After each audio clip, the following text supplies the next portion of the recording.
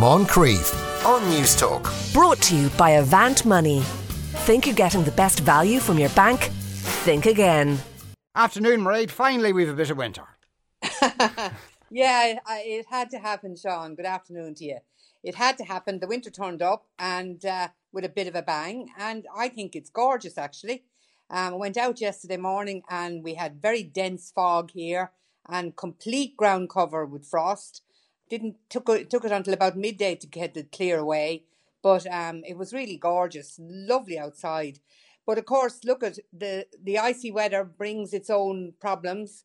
And I'd urge any farmer out there or anyone with a business to just check for leaking or burst pipes, especially pipes where if the water's leaking, they can create icy patches and you'll have the risk of falls and slips.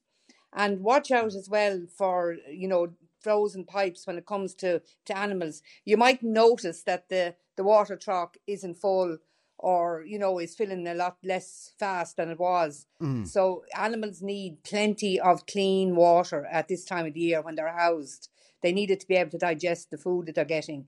And also, if you're going out, if you're in the older age group in particular and you're going out to check livestock that's on an out farm or that's way down the fields or somewhere like that, make sure you tell someone where you're going and what time to expect you back so that at least there's nobody going to be like scratching their heads like where on earth is he or her, where are they gone? Yeah. And you maybe have had a fall or a slip or something like that. And in the summertime it's different because the weather is warmer. But in the winter, you can get very cold very, very quickly. So just let people know where you're going and tell them when you're going to be back, especially if you're going off to an out farm to check livestock. Yeah, and I assume all the animals are nicely ensconced indoors now. Well, with plenty to yeah, eat. most of them. Yeah, well, now our sheep, we have only some of the sheep in, and they're very comfortable. But the sheep have their nice heavy coats on now, and they're used to the weather, and they know where to get good shelter. We've a big old tree up at the top of the road and top of the lane. And the amount of sheep that sit underneath that in the winter time because it gives them very good protection from frost. But no, a lot of young dry stock are out as well. They're not going to do any damage to the ground. And the ground on the whole is in very good condition because we haven't had an awful lot of rain over the last 2 months. So animals are still outdoors and they're plenty hardy and well able for it. All What right. mightn't be able too much for it though are the little garden birds. I had feed out there for them now for the last few weeks and they didn't go near it. But certainly in the last couple of days, they have been devouring the peanuts and the bird seed and the fat balls. So don't forget to feed them and give the old containers that, you put the stuff into, give them a good old wash because, you end up with sprouting, bird food and it causes all sorts of trouble. And get all that organised as well and feed the little garden birds. Right. Now, you were telling us a few weeks ago about the soil sampling scheme. How's that been going? Well, it's gone like a bang, Sean, to tell you the truth. Over 15,000 farmers applied for it in the space of 2 weeks. So there was certainly a real appetite for it. And it was a free soil sampling service being offered by the Department of Agriculture. It's a pilot study. And the idea was to check the soil health and use the results as a basis for nutrient management advice into the future. So, by doing the soil sampling, you'd be able to find out lots of information about how much potassium or magnesium or whatever is in your soil.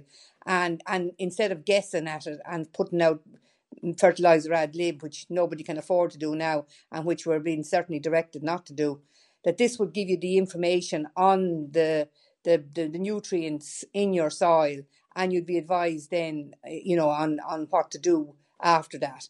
And it would also help with providing some information at least on the soil carbon results for the land.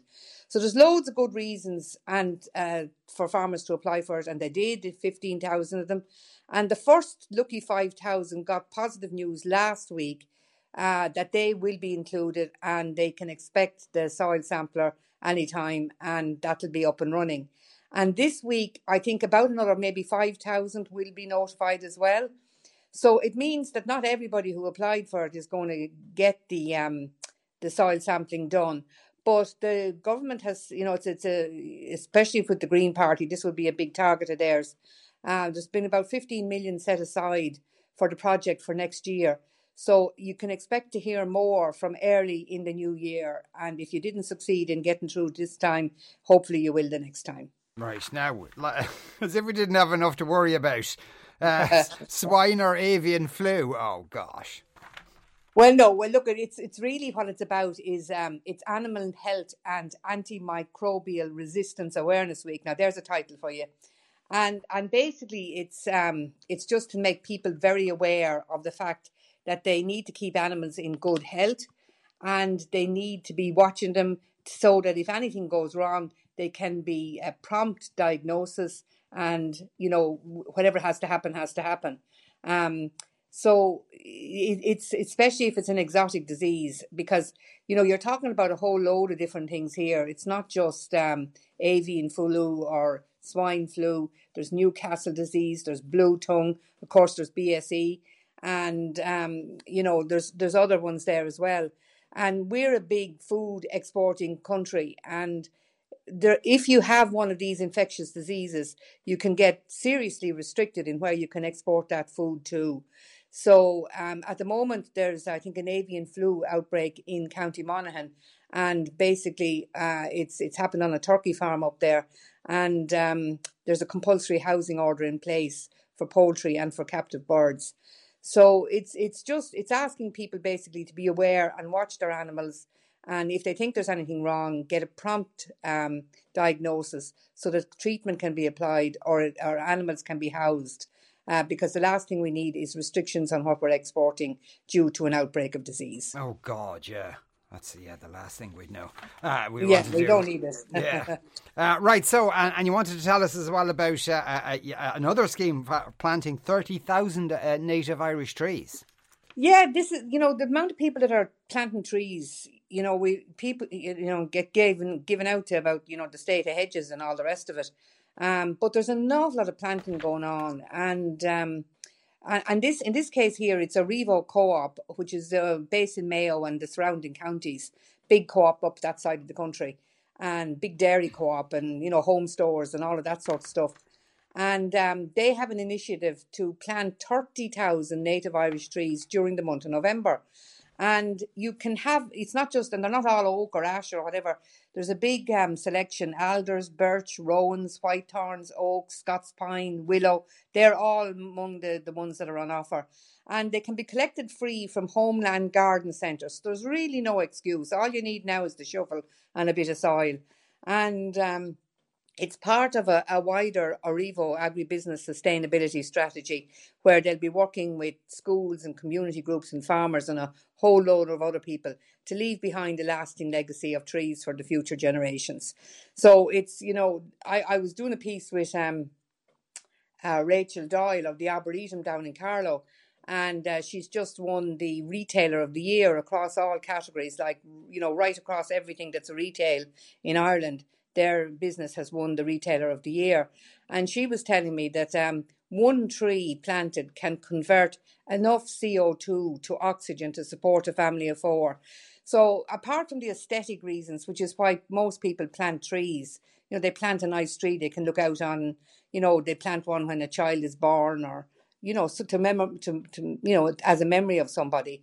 But I mean, apart from all of those good enough reasons, there's really the good reasons from a whole sustainability point of view as well. Yeah. So it's a nice little project from Orivo. It deserves support, and you have no excuse. You can get the free trees from their Homeland Garden Centres, and they're not just kind of giving them out and leaving them out there. They're working with the community and schools and all the different groups to make sure it's a success, and they have that legacy for future generations. And where did Orivo get the money to pay for all this, or did they get a grant or something?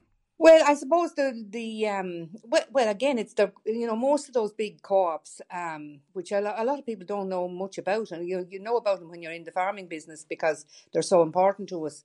But it's a lot of it is about good corporate citizenship. There's so much money set aside for that, and whether it may be helping men's sheds or hospice groups or all the different things that they can work with. This is the project that they're on at the moment, which is to plant more trees. Do you remember you used to go to the ploughing a lot? Yeah. The forestry Department of Forestry used to always be giving out free trees. Half the holly trees in the country that we have now were given out for free as little kind of, I don't know what do you call bare rooted plants.